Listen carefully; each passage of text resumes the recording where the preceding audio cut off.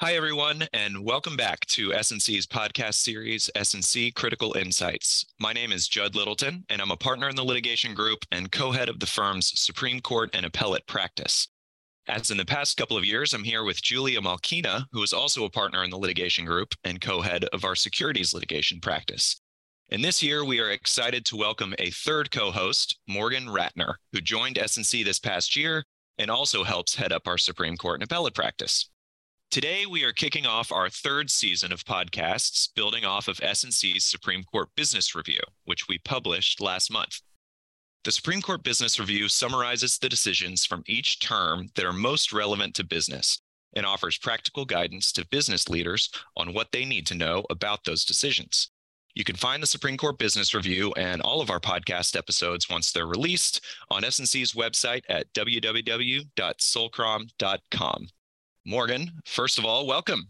Do you want to kick us off by talking a little bit about today's episode? Thanks for the introduction, Judd, and I'm glad to be here.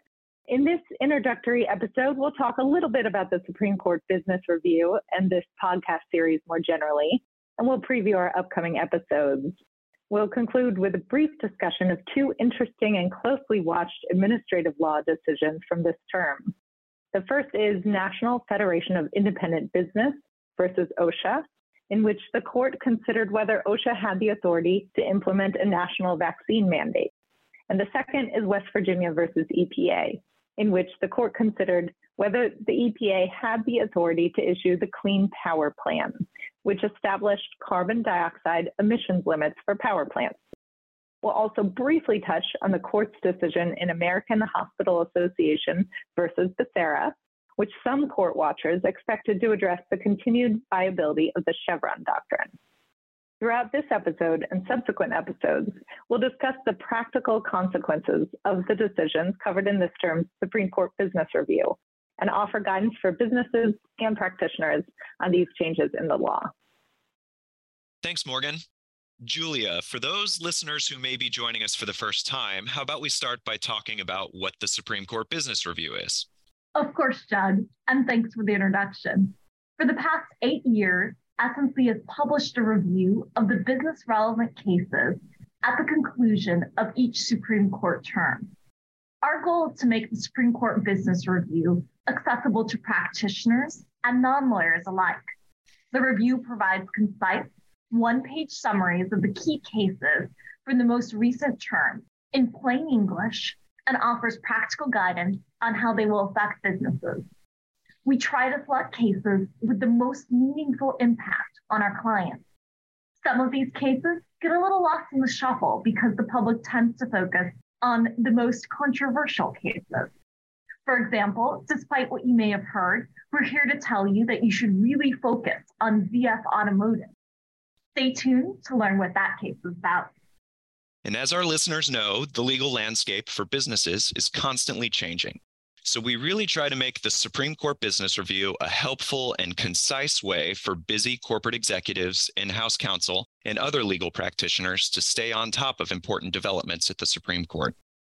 The review also draws on the firm's premier Supreme Court and appellate practice, which in turn relies on the experiences of our diverse and talented attorneys, including 17 former Supreme Court clerks and more than 80 former Federal Circuit Court clerks. That's right. And the three of us got a lot of help on this publication and these podcasts from a lot of different folks at S&C. We really enjoy serving as the editors, and it's especially fun for the three of us to do this together because we all clerked on the Supreme Court during the same term. I'm not going to say which term that was because it's starting to make me feel old, but Morgan and I were co-clerks for Chief Justice Roberts, and Julia clerked for Justices O'Connor and Breyer. And before that, Julia and I both clerked for then Judge Kavanaugh when he was on the D.C. Circuit. And all three of us have also spent some time in the Solicitor General's office of the Department of Justice, which is the component of the Department of Justice that represents the United States in the Supreme Court. You can find this year's edition of the Supreme Court Business Review, as well as all prior editions, under the publications section of S&C's website. That's at www.solcrom.com. Our more recent launch is the podcast series, which debuted 2 years ago. We are excited to bring it to you again this year. Judd, do you want to talk about why we decided to record these podcasts? Of course. So first, I will confess that I really like podcasts, so I enjoy playing host. But more importantly, we thought that these podcasts would be a helpful and fun way to dig a little bit deeper into the key decisions and issues that are discussed in the Supreme Court Business Review. We work really hard in the review to boil down the takeaways of each decision into a one-page summary that you can digest in a couple of minutes. But in the podcast, we can get into a little more of the nuances of decisions and expand on their potential impact on businesses and practitioners. And these podcasts also allow us to invite other S&C partners with tremendous experience in the subject matter areas of these cases to share their insights. Of course, just like the review itself, we want these podcasts to be helpful and enjoyable for lawyers and non-lawyers alike. That's right. Each week, give or take, we will release a new episode focused on a different practice area, and we'll invite other S&C partners who practice in that area to discuss last term's decisions that were most relevant in their space. Morgan, for those eagerly awaiting at home, can we give a preview of the upcoming episodes? Yes, we'll have lots of great content this year. It was a big year for arbitration, so we'll have some episodes on the important decisions in the arbitration space, covering things like ZF Automotive versus Luxshare, Viking River Cruises versus Moriana, Morgan versus Sundance, Badrow versus Walters, and Southwest Airlines versus Saxon. We'll also focus on employment law, including in an episode discussing a variety of the court's recent decisions in the area. And also on deck is an episode on the Foreign Sovereign Immunities Act, which will focus on the decision in Casarir versus Thyssen-Berenice Collection Foundation that has a particularly interesting background.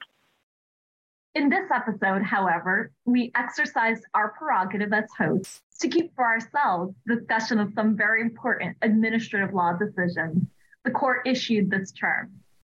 We're interested both in the substance of these decisions, which were all important in their own right, as well as what they tell us about how the court will be reviewing administrative action going forward.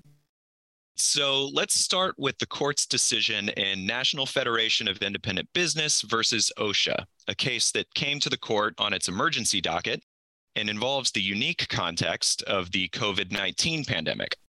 The question here was whether OSHA, the Occupational Safety and Health Administration, had the authority to direct every employer with 100 or more employees to require that all of those employees either receive a COVID-19 vaccine or alternatively take a COVID test every week and wear masks at work. Now, I'll note that the regulation was more commonly known in the public, if not entirely accurately, as the vaccine mandate, and we may adopt that shorthand here to keep things simple. Now, if that regulation had gone into effect, it would have required 84 million Americans to either get the vaccine or mask and test in order to go to work. Like most decisions, this one has narrow and broad implications. There's a narrow holding specific to OSHA, and then there's a broader rationale that has relevance for all federal agencies. Looking narrowly, the decision interpreted the federal statute that authorizes OSHA to issue, quote, mandatory occupational safety and health standards, end quote. OSHA argued that its vaccine mandate fell within its emergency authority to issue these kinds of safety standards because COVID-19 could be readily transmitted at work. But the court found that a COVID-19 vaccine mandate does not fall within OSHA's authority to regulate occupational safety, with a lot of italics on that word occupational. The court reasoned that COVID-19 doesn't qualify as an occupational hazard because it isn't specific to the workplace. It's a risk you face anywhere in the world where you interact with other people, and that happens to include when you're at work. By contrast, occupational hazards are things like the risk of being injured by factory equipment in an assembly line job. Although some workplaces, like hospitals, do have unique occupational hazards related to COVID-19, the vaccine mandate applied broadly to all workplaces. So according to the courts, that made it look a lot less like it was targeting an occupational hazard and a lot more like it was aimed at a general public health issue. And I've been trying to think of what would qualify as an occupational hazard for appellate lawyers. I guess carpal tunnel from too much typing. That's about the best I could come up with. In all seriousness, it seems like based on this decision, we may see more litigation challenging the scope of OSHA's authority to regulate occupational hazards. New OSHA regulations that seem to be aimed at regulating universal risks rather than workplace-specific hazards will probably face greater scrutiny based on this case. But Morgan, let's get to the juicier stuff. You mentioned that the case is also relevant to a broader issue concerning federal agency authority.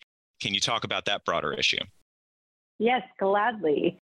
So the decision has real implications for the administrative state more generally, which, not to get too far ahead of ourselves, we already saw borne out later in the term.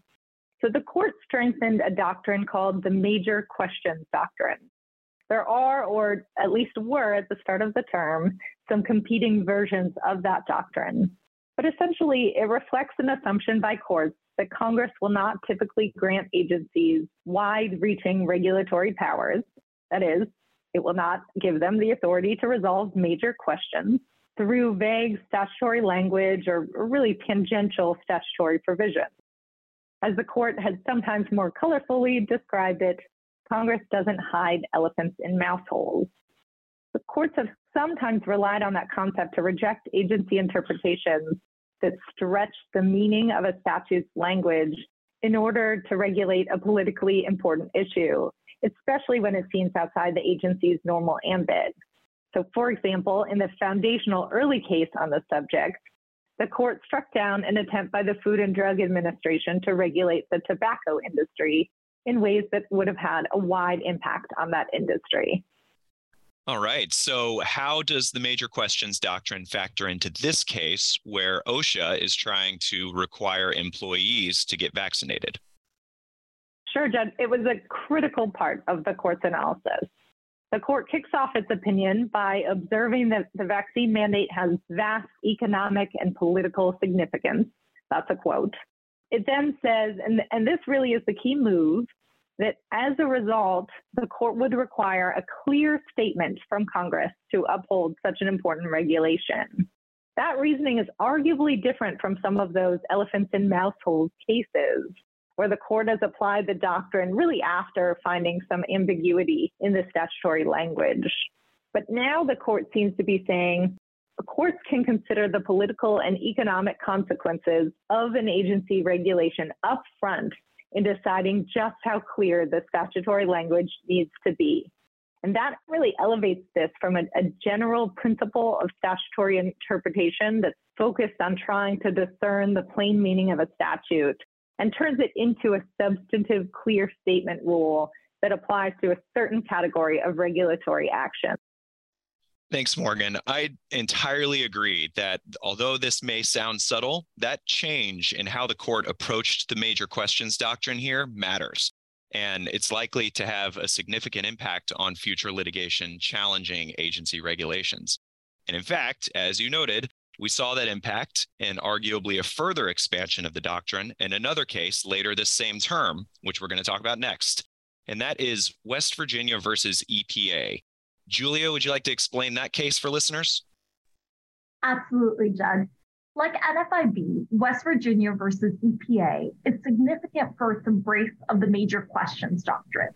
The case concerned what some viewed as sweeping regulations across the energy sector that were implemented by the EPA under President Obama. In 2015, the EPA adopted the Clean Power Plan, or the CPP, to substantially reduce carbon pollution from coal-fired power plants. The CPP required those plants to either reduce their own energy production, build or invest in natural gas, wind, or solar energy facilities, or purchase emissions credits under a cap-and-trade program. The agency estimated at the time that the rule would have a dramatic effect on the coal industry as part of a broader effort to battle climate change. And so the question before the court in this case was whether Section 111 of the Clean Air Act gave EPA the authority to promulgate those regulations. So Julia, what's the answer? The court held that the EPA did not have the authority to promulgate the CPP. In doing so, it stated, as it did in the OSHA case, that federal agencies may issue regulations with a, quote, major economic and political significance only if they can show clear authorization from Congress for such action. The court found no such clear congressional directive in the statutory provision the EPA relied on in its effort to significantly change the American energy sector through the CPP. So the decision, of course, has significant consequences for EPA's authority to regulate greenhouse gas emissions, but like the OSHA case, we expect it to have much broader significance due to how the court applied the major questions doctrine. Now, arguably, West Virginia takes that doctrine even a step further than OSHA did. Note that in this case, unlike where the FDA was regulating tobacco or OSHA was enacting public health regulations, it was pretty hard to argue that the EPA was straying outside of its lane. The EPA is charged with regulating air pollution, and here it was trying to substantially reduce carbon emissions from power plants, even if through pretty severe means. Yet the court still essentially held that Congress would have had to be exceptionally clear in its statutory language to authorize the EPA to engage in such an economically and politically significant action. As the court summed it up in the opinion by the Chief Justice, in certain extraordinary cases, both separation of powers principles and a practical understanding of legislative intent make us reluctant to read into ambiguous statutory text the delegation claimed to be lurking there. To convince us otherwise, something more than a merely plausible textual basis for the agency action is necessary. The agency instead must point to clear congressional authorization for the power it claims. So, moving forward, we are likely to see parties challenging significant assertions of federal regulatory power rely on the major questions doctrine to argue that clear congressional authorization of agency actions that have substantial political or economic significance was required. Essentially, West Virginia gives litigants a stronger foothold in court anytime regulators attempt to rule-make outside their traditional areas of subject matter competency, or try to address issues in new sectors of the economy, or otherwise take a step that parties can show will have a significant economic impact on wide swaths of American businesses or people. Going forward, it seems particularly likely that courts will apply this doctrine where an agency hasn't previously invoked the authority it is claiming, or if the regulatory activity is extremely impactful or politically salient. Morgan, based on West Virginia and NFIB, do you think we'll see an increase in litigation challenging broad agency action in other regulated areas, such as capital market regulation, FTC oversight, and antitrust? Without question. I think that litigants are going to be raising this argument in virtually every challenge to major regulatory action. And the question is just how often are courts going to be convinced? My guess is that these arguments will still be rejected far more often than they're accepted. But where they're most likely to have traction is where the agency's action raises several of the red flags that Justice Gorsuch helpfully laid out in his concurrence in West Virginia. So a couple worth noting. One is when an agency tries to read a significant authority into what feels like a minor provision. Another is when the statute has been around for a long time and the agency has just newly discovered a significant power lurking unused for decades. And a final one we've already mentioned is that sometimes there seems to be a mismatch between the agency's mission and expertise and the type of regulation that it's trying to do. But I suppose that's enough about major questions for the moment. I'm sure we could all talk about this all day. Should we briefly touch on a third case, American Hospital Association versus Becerra, which may tell us something about how the current Supreme Court is thinking about the Chevron doctrine? Sure. And as a reminder for folks who don't spend their free time thinking about administrative law like we do, the longstanding Chevron doctrine directs courts assessing the legality of federal agency action to do that in two steps. First, determine whether the statute that supposedly authorizes the agency's action is ambiguous. Next, if the statute is ambiguous, decide whether the agency's interpretation of the statute is reasonable. That doctrine has been around for almost 40 years now, but it's been criticized by some people, including some current justices, as giving agencies too much power. Now, before we get to how that framework applied here, Morgan, what do we need to know about the specific background of Becerra?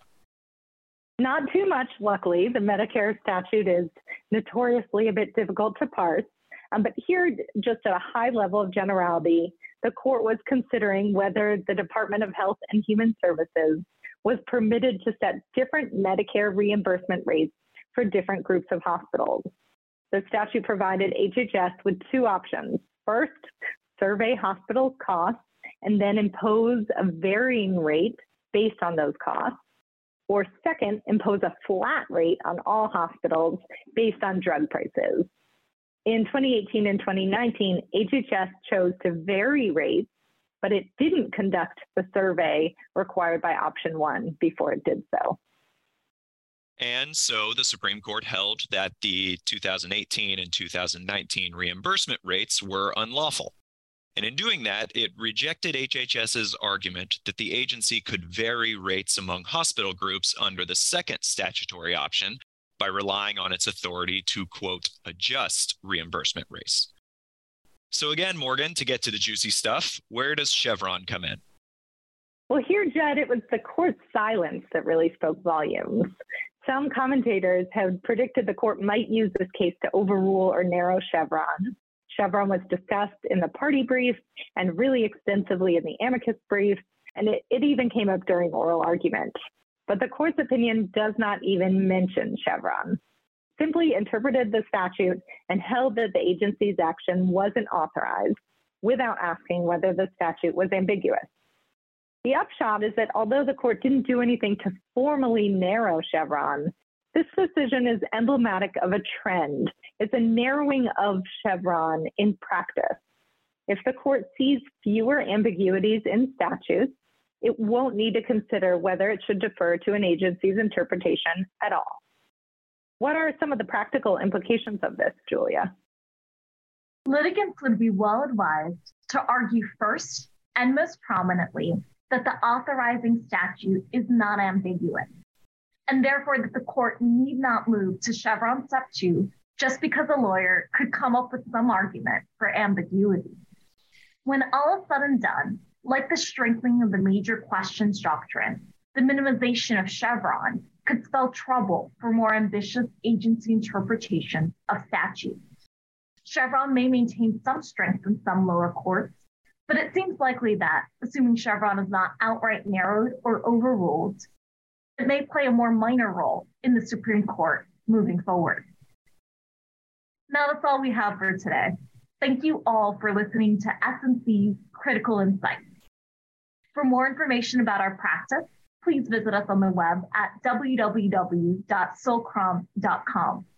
Please also join Judd, Morgan, me, and our guests for upcoming episodes of our Supreme Court Business Review podcast series.